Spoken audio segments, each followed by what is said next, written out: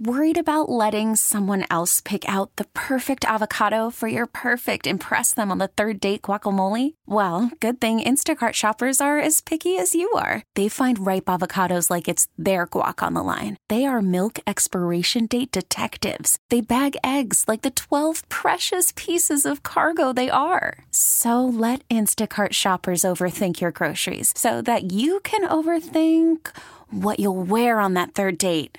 Download the Instacart app to get free delivery on your first 3 orders while supplies last. Minimum $10 per order. Additional terms apply. Hour 3 of the show, LSU basketball. Front and center tonight is they defeated Florida 79-78. LSU baseball wins 9-2. Pelicans lose tonight. A little NFL free agency talk. We'll also talk a little Alvin Gentry becoming a local folk hero here, which is very interesting considering that most of the Pelicans fan base, just a couple of months ago, wanted the dude fired. Now there's talk of him getting another year.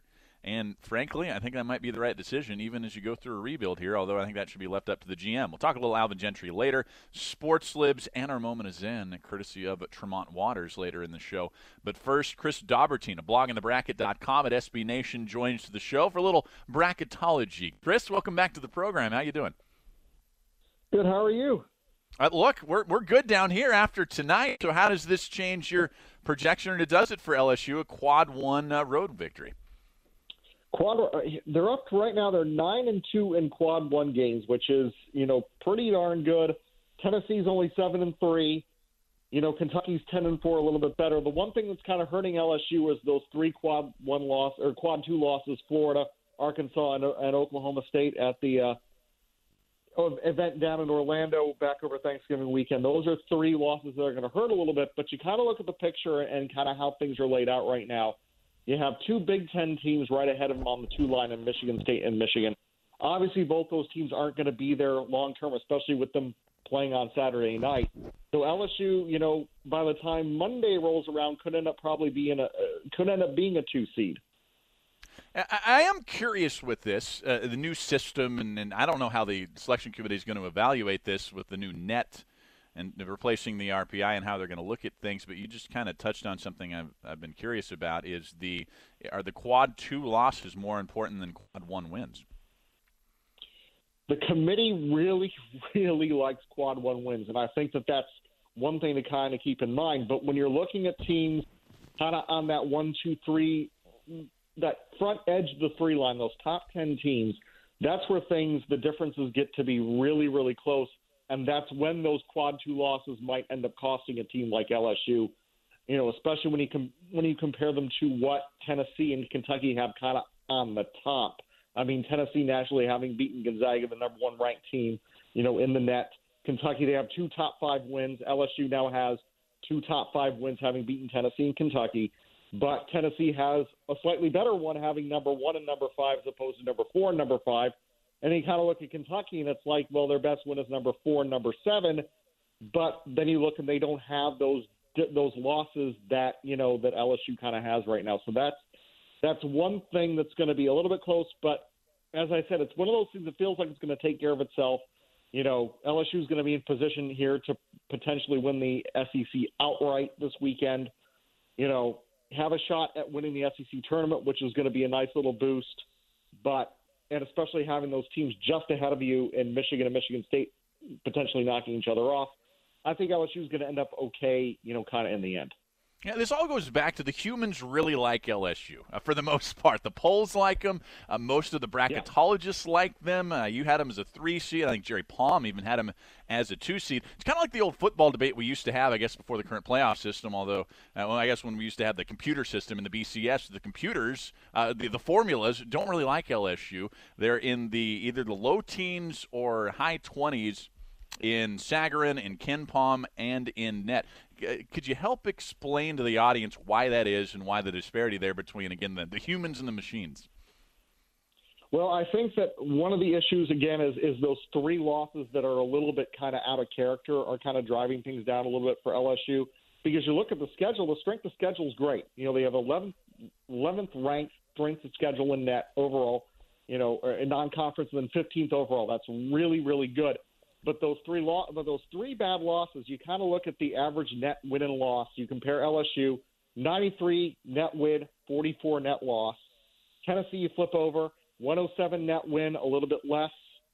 But a 12 net loss, which is really just, Kentucky, LSU, Kansas, that's a little bit different than, losing to Florida, Arkansas, and Oklahoma State. And Kentucky, it's the same thing. 103 net win. The wins aren't quite as good, but they don't have quite as many bad losses.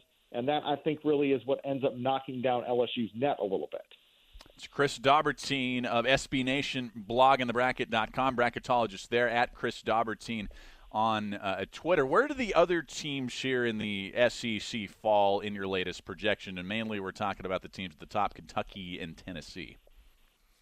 Well, I actually have Kentucky ahead of Tennessee, and that's because, again, they have a few more quality wins than the Volunteers do, even though they split, a series with 2 home blowouts, and people are saying, well, Tennessee should be ahead of them.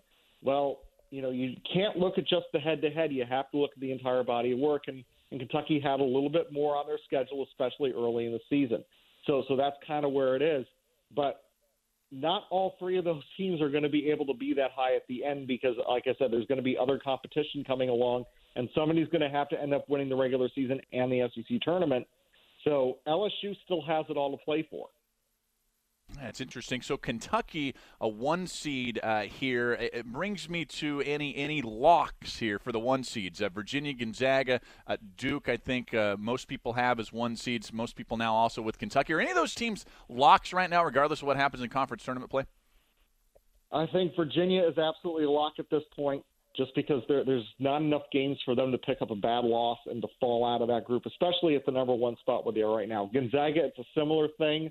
I think they could be in trouble if they end up losing the WCC tournament final. They could slip down to a 2 at that point, but I think they're still pretty solid. But, yeah, Duke, North Carolina is going to be very interesting because Duke right now is not playing all that well. You think about, how they played against Wake Forest last night, barely escaping, without Zion Williamson. Mike Krzyzewski said after the game that he's not going to be back against North Carolina on Saturday, but he might be back for the ACC tournament. And you think about how the ACC tournament might set up, you might have a 3rd North Carolina-Duke game in the semifinal next Friday.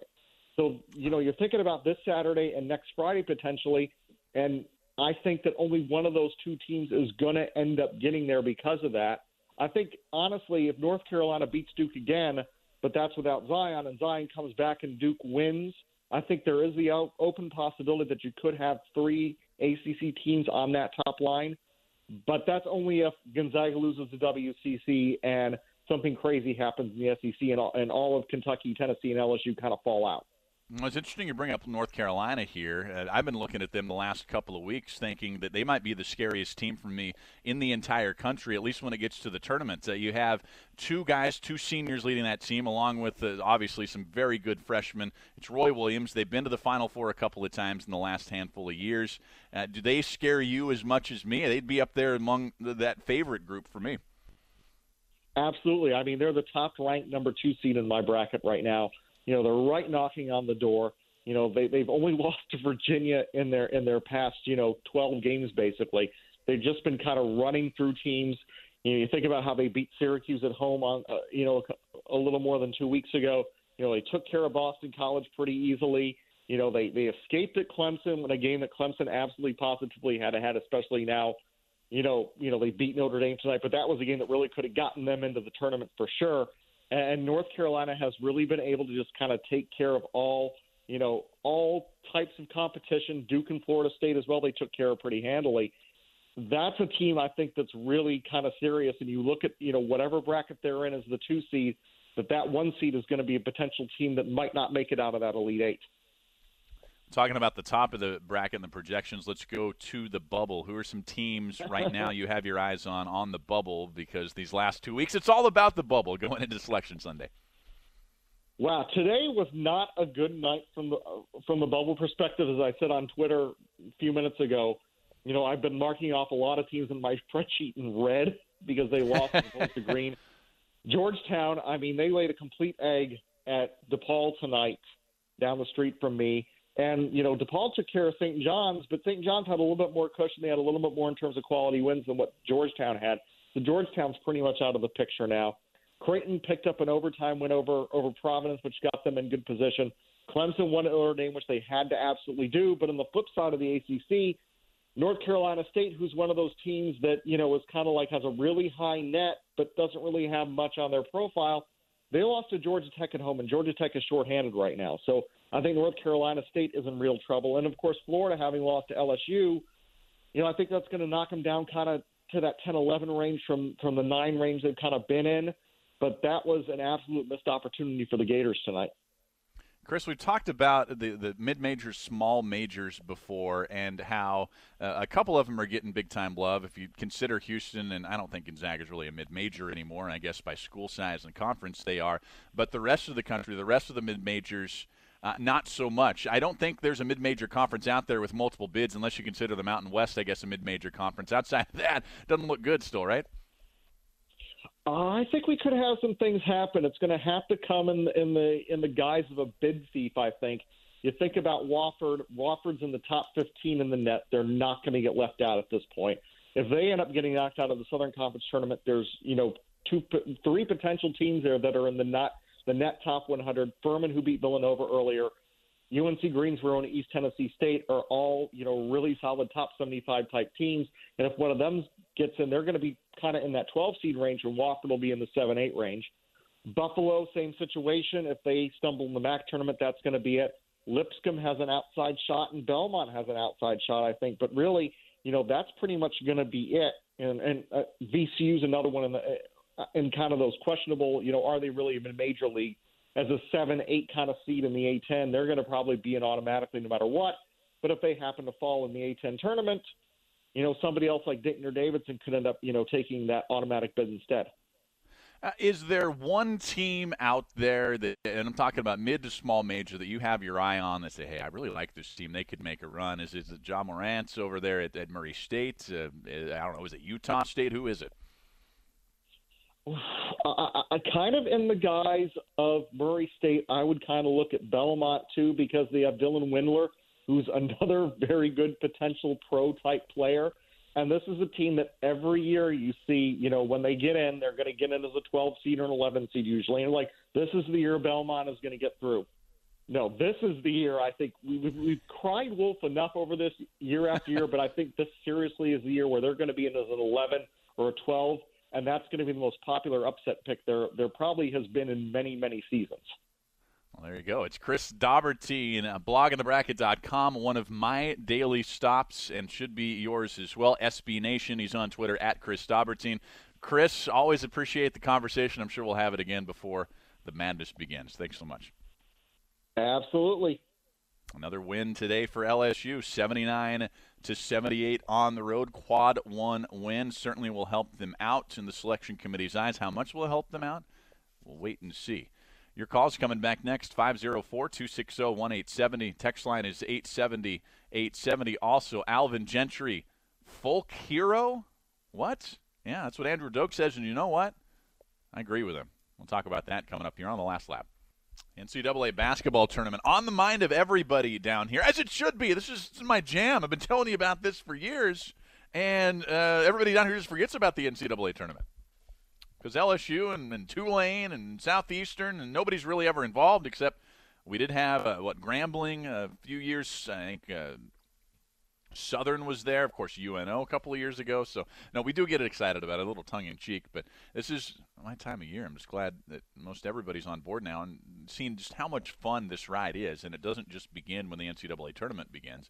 It begins really middle part of conference play through the conference tournaments.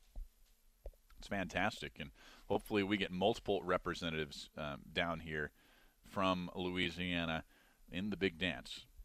Can't wait. Speaking of the big dance, how did everybody's Mardi Gras go? That was great. The city was just torn to pieces like it usually is, and in the best way. And then it's all put back together today. You walk out on St. Charles, or you walk in the quarter, or downtown along any of the parade routes, and you would almost never know it's there unless sometimes you might see a bead or two or three or a lot in the neutral ground, and certainly you'll see them on the trees. But just a fantastic time. I had a lot of fun. Endymion was fantastic. I got to see a little bit of Muses this year, saw all the crew to tot. Saw Morpheus. Morpheus is underrated. It was one of my favorite parades this year. It was simply fantastic. And you know what? And this isn't any shot at Crew to Top. I like it, but Morpheus that night, which followed, I thought was the better parade. And we just kind of reset. You know, it's a big party in the middle of some fabulous sports that we do here. So we get through that, and then we all reset a little bit. Somebody on Twitter was asking me, and I don't know where I mentioned this. Maybe I must have mentioned it on one of my last shows. But that I went a no-meat diet as one of my 2019, and not really I don't know if resolution is the right word. Let me just explain this. So I'm gaining a little too much weight, like we do, mid-30s now. So my metabolism isn't what it once was, and just wasn't feeling as healthy as I was. It wasn't the job and the night show. Wasn't getting to the gym and working out like I used to. So I just wanted to make a little bit of a change. And I said, you know what? I like seafood. I like meat too much, but I've heard so much about like plant-based diets and this stuff, and Kristen will tell you about not the plant-based ones, but keto and everything else. I was like, okay, I'm going to give it a try. I'm going to go as long as I can without eating any meat. And I thought I would last like a week, maybe 2. I've got a pretty good drive and will with these kind of things. But okay, I just like it way too much. I actually have gone on more than 2 months now. I have not eaten any meat. It's pretty incredible. I was having a little homemade little chickpea and rice pilaf for dinner, which was fantastic. But here's the thing. A person on Twitter was asking me how long it's going to keep up. Are you going to keep it through Lenten crawfish season? No. The answer to that will be a hard no. I will be breaking this at least for every crawfish boil that I get invited to. I like those way too much. Maybe I'll go a little pescatarian. I'll stop the plant-based and we'll go pescatarian until we get through crawfish season. And, I guess probably shrimp season too. Too much good seafood down here. But, yeah, I've been doing that for the last couple of months. It's gone well. I haven't really missed it at all.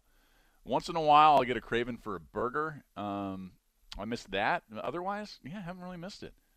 I get most everything that I want. I don't know. Have you ever done a plant-based diet? Logan, you ever done this is crazy. Like, we're in New Orleans, right? So nobody does these kind of weird diets. Logan is behind the glass. You ever thought about doing any kind of like weird, diets or health thing with food? Like this is weird. I know I'm weird. Like, you're not supposed to do this, but I am. So, have you ever done anything like this? No, not really. I've thought about it before, but I haven't really followed through on doing it. If there's one that you could do, because there's keto, which is no carbs. Eat all the fats that you want. It's basically the old Atkins diet. It's keto. There's this one, the plant-based diet. Like no sugar diets, I guess, are there too. Is there one where you think you could do more than others? Not really, because like I think once you get past a certain point, it just becomes more or less reflex instead of sheer willpower to continue on with it. So that's kind of true. I'll tell you this: the no carb.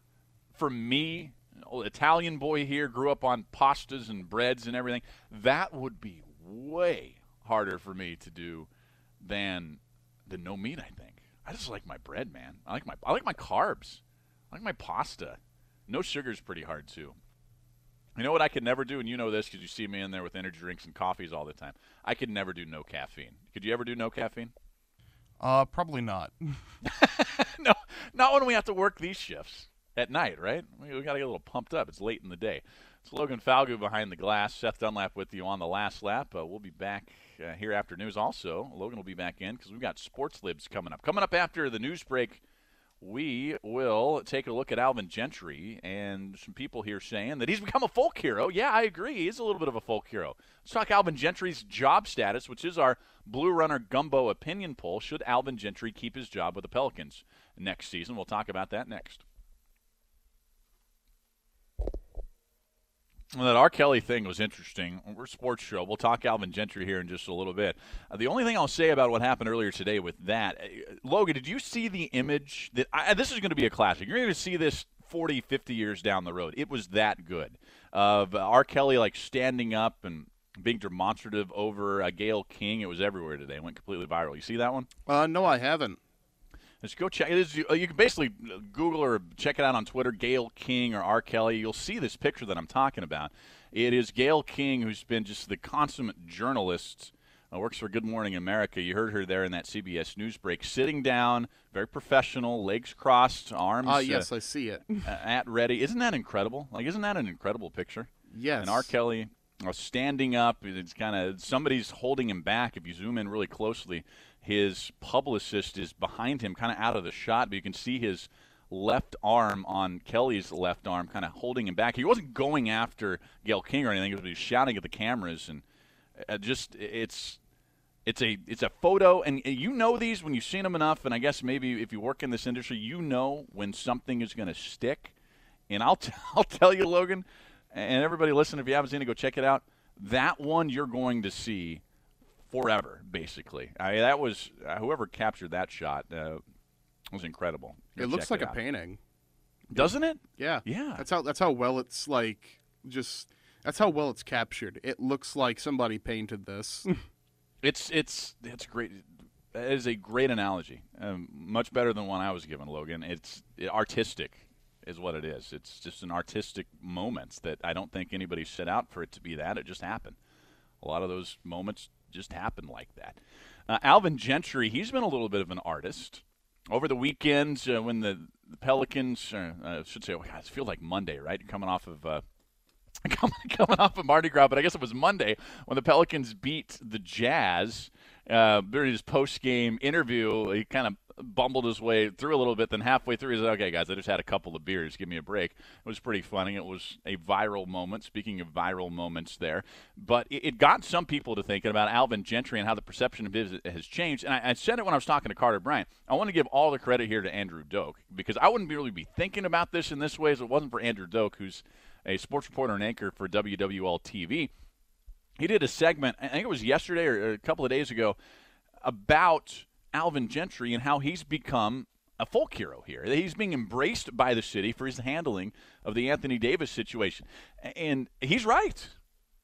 He's absolutely right. I've understood that Alvin Gentry has become a little more endeared to everybody over the last few weeks, but Andrew Doak put it very succinctly and very well, that he's being embraced by now the majority of the fan base, certainly Pelicans ownership and management, and I don't know if this is most important or least important. It might be most important just because we are the lens, the way that you see these guys through, is he's being viewed exceptionally well in the media that, again, paints these pictures sometimes unfairly of guys, and I think for a long time it painted an unfair picture of Alvin Gentry. They're now on board. And again, he's been the guy in this Anthony Davis saga that has drawn out for so long here. Made Anthony Davis look bad, made Clutch Sports look bad, made the NBA look bad, in some ways made at least facets of the Pelicans operation look bad.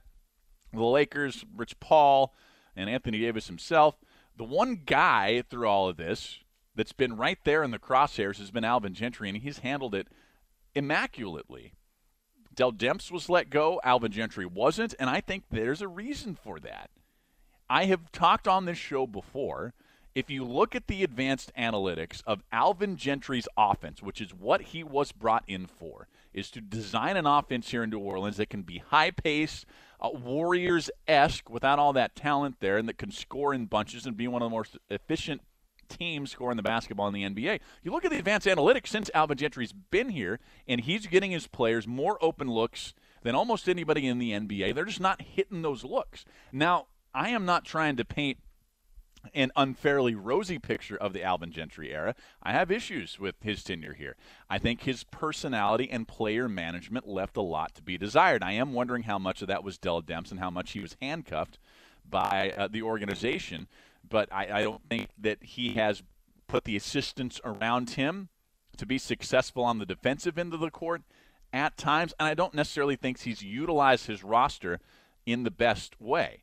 But the reason that he was brought in here for, yes, to win games, but also to design an offense, and I feel like that's happened. Also, with the way the Pelicans are playing for him, the non-Anthony Davis Pelicans are playing for him through this stretch, it makes you wonder if he will stick around through the hiring of president of basketball operations, a GM, whether that's the same job or two different people that they bring in. Those guys or gals are likely going to want to bring in their own coach. Does Mickey Loomis, does Gail Benson step in here and convince them to let Alvin Gentry stay, at least through this rebuild? It's going to be curious to watch play out. Also, the way that Alvin Gentry has his team playing and the way he's developing some of these young players, including certainly Julius Randle's just been sensational here through this stretch. So is Drew Holiday, but we expected Drew to be good. That this rebuild, yeah, you're not going to be at the level championship contender anytime soon when Anthony Davis goes packing, but heck, they weren't with him here. But maybe they can at least be more competitive than people actually thought through the rebuild. Remember, more than half the teams in the NBA make the playoffs. You don't have to be a championship contender to at least make the playoffs and give your fans a little something to cheer about. I think even in this Western Conference, they've got a chance, depending on who they draft, depending on what happens here with the trade and the assets that they bring in. But if you bring somebody in, and this is just speculation, there's more people now saying that possibly Jason Tatum won't be part of that Boston package, which might mean could mean it won't even be Boston they pull the trigger with. But, for example, if Jason Tatum and Marcus Smart and Rozier or whoever else it is from Boston comes down here, and then you get draft picks on top of that with Drew Holiday and Julius Randle and Jahlil Okafor, who's played pretty well. I mean, that's not a championship roster. That's certainly not among the top teams in the NBA, but that certainly is a playoff roster. So they might not be completely stuck in purgatory throughout this rebuild. And again, going back to Alvin Gentry, he deserves a lot of credit for this. He just does. If you're going to throw all the blame his way for the failures of the last couple of years for this team to win the amount of games a lot of people thought with Alvin Gentry as head coach, then you've also got to give him credit. When it looks like things were just going to completely melt down, they didn't. They didn't.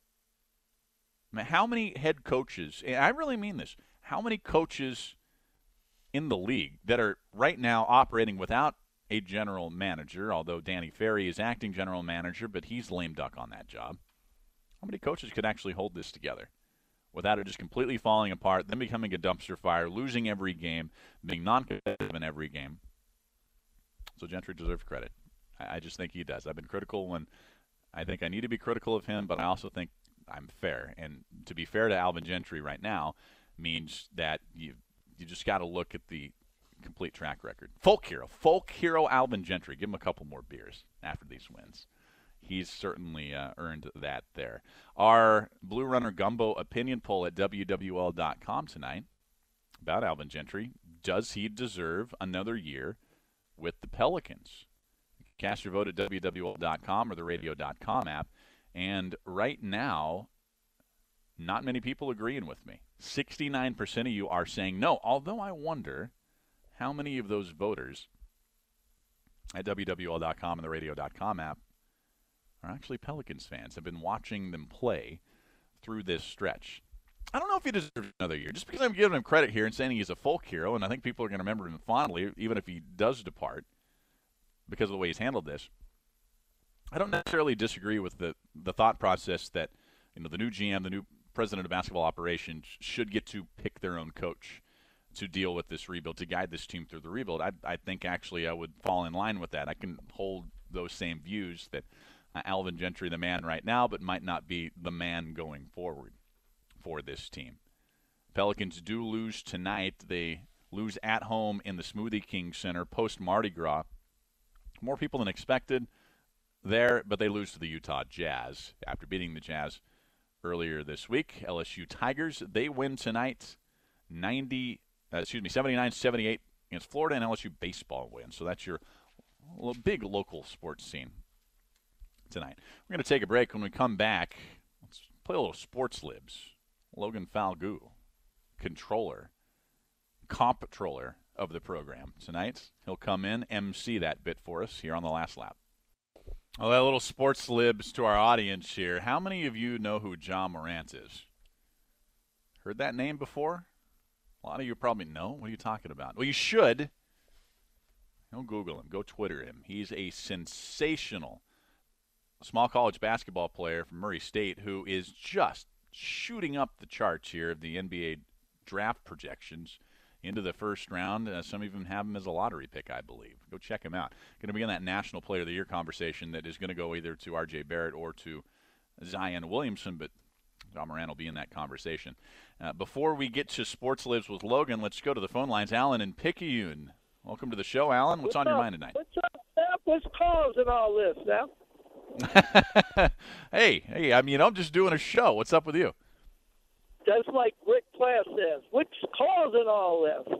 I don't know. I can't do the Ric Flair woo. We need Scott Smith on for that one.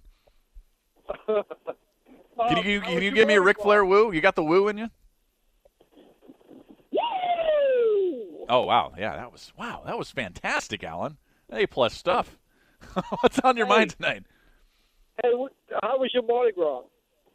Mine was fantastic. It was turned up just enough where I felt like I got mine in, but also turned down enough where I didn't feel like I lost my mind over the last couple of weeks. How about yours? Do you know that Deuce don't know who Queen is? Wait, what? Say this again. Wait, Deuce McAllister doesn't know who Freddie Mercury or Queen is, or Freddie Mercury? What do you mean? I don't understand what you're saying here. Is this true? He don't know who Queen is. Oh, come on. The band? Or like Queen Elizabeth? So when you run across Zach, you ask Zach, does Deuce know who Queen is? Did they say this on one of their shows? It's stunning breaking news. We need to get Chris Miller and Dave Cohen on this. What? Yeah. Oh man, I talked to Deuce about a lot of stuff. I never talked to him about about music. We're gonna have to have a conveation here. Deuce can teach me about football. I'll teach him about a little music here. I seen Freddie Mercury and Queen at St. Bernard Civic Auditorium in 1982. Oh no! Oh, that was the height of Freddie Mercury too. Well, I guess it was the early height, but it was. That was when his reign kind of began here. Did you see the movie? Man, no, but I mean, you just can't replace Freddie Mercury. I mean, that's no doubt about it. You just can't. But get to my question. All right.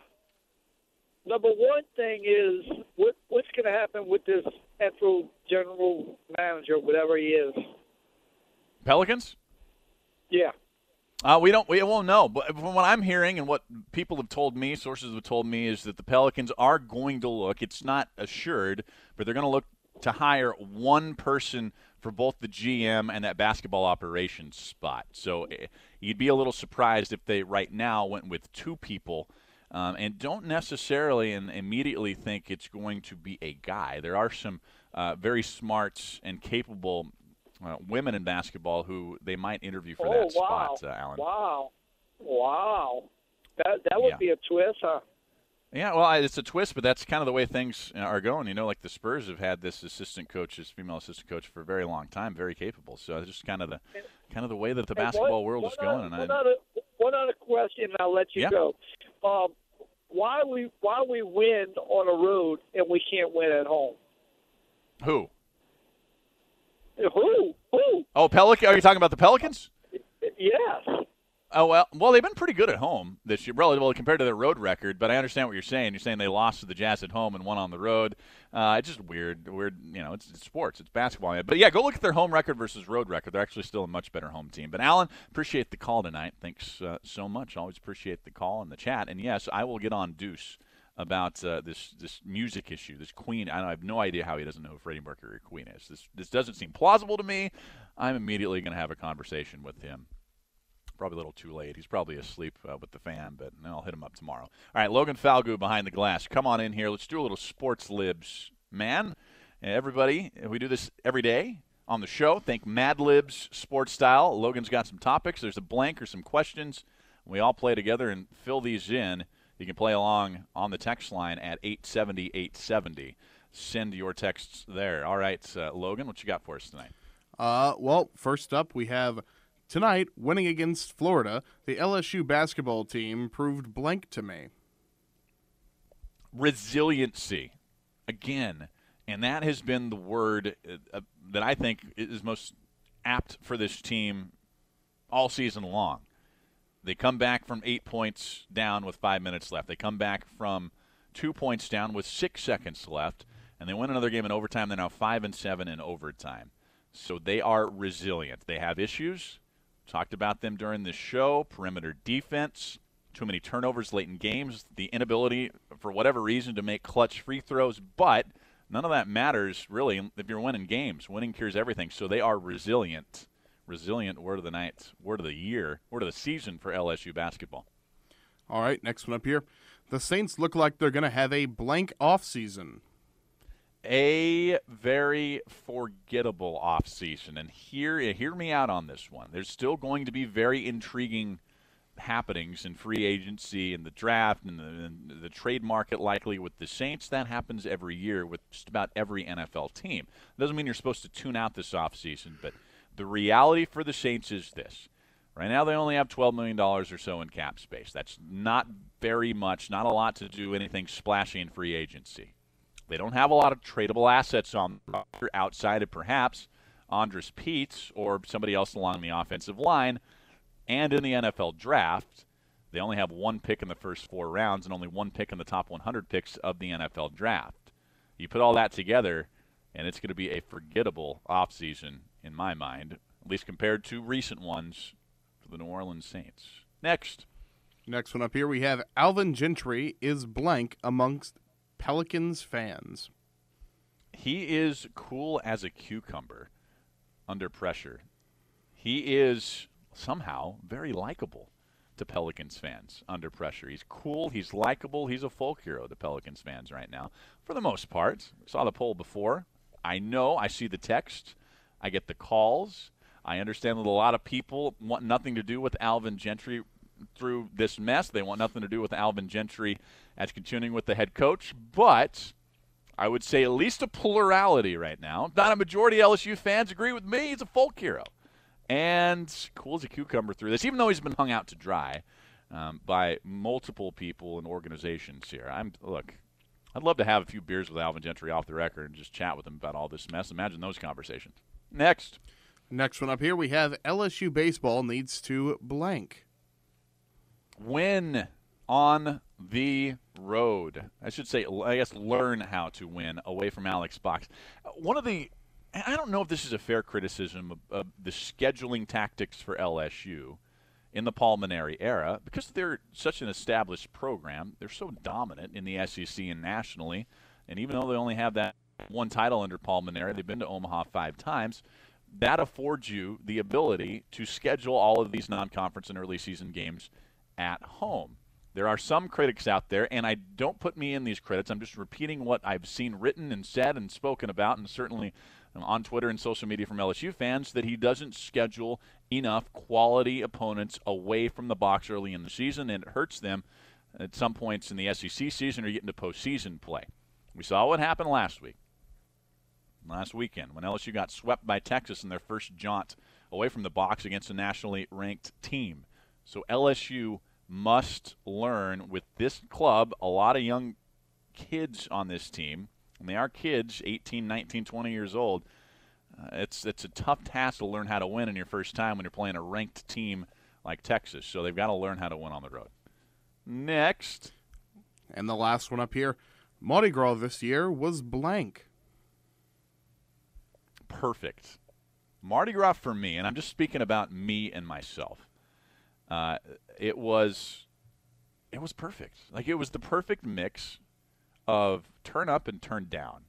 Perfect mix of work and the ability a couple of nights to step away and check out the city, and the weekend was great. Really, this was one of the more memorable Mardi Gras that I'd had. Nothing's ever perfect in life, but I'll tell you, this was perfect because it was pretty darn close. And that is Sports Libs. Thank you, Logan. Let me ask you, I'm just going to turn this into like a one question, one little fill in the blank a night for Logan. Your least favorite wrestler of all time is blank. Ooh, that one's a hard one. Are you a villain or hero guy when it comes to wrestling? There's a lot of interesting villains in wrestling. I'm the same with Game of Thrones. I'm Team Cersei, man. Everybody gives me the business for being Team Cersei, but I am. I like the villains. I guess the one I really, it's too close to call. It really. I like is. that. Oh, okay. That's a fair fill in the blank. Too close to call. This is Logan on his least favorite wrestler of all time. We'll take a break. Back with our moment of Zen. Stick around for this. You'll hear Tremont Waters lay in at the end of regulation, and then the game-winning call for LSU when we wrap up the last lap on WWL. Final look at our Blue Runner Gumbo opinion poll. Should Alvin Gentry get another year with the Pelicans? 69% of you disagreeing with me, saying no. 31% are saying yes. Thanks for everybody for voting on that poll. Thanks to our guests tonight, Tyler Nunez of Tiger Egg, Chris Dobbertean of SB Nation's blog in the bracket, and, of course, Carter the Power, Carter Bryant. I always appreciate him coming on in on the show. If you missed any of the show tonight, any time, you can check the podcast at wwl.com, radio.com app, or Apple Podcasts. Simple as that. Uploaded every night. It's our man Logan behind the glass gets those uploaded pretty close to after the show. We're back tomorrow at 8 o'clock. We'll talk more about LSU basketball's win and their place. We'll take a look at all the bracketology sites and their ranking and where they're moving, most likely up and way up. We'll also talk a little LSU spring football, and LSU baseball gets a win. Are they solving some of their issues? Thanks to Logan Falgo behind the glass, Todd Meneses for booking the show, our producer today, and Diane Newman, our executive producer and program director. I am Seth Dunlap on Twitter at Seth Dunlap. Give me a follow there. We'll keep the conversation going. And as always, I leave you with our moment is in as we hand it off to Beyond Reality Radio. Here's Tremont Waters and the end of the LSU-Florida game tonight. This episode is brought to you by Progressive Insurance. Whether you love true crime or comedy, celebrity interviews or news, you call the shots on what's in your podcast queue. And guess what? Now you can call them on your auto insurance too with the Name Your Price tool from Progressive. It works just the way it sounds. You tell Progressive how much you want to pay for car insurance, and they'll show you coverage options that fit your budget. Get your quote today at Progressive.com to join the over 28 million drivers who trust Progressive. Progressive Casualty Insurance Company and Affiliates. Price and coverage match limited by state law.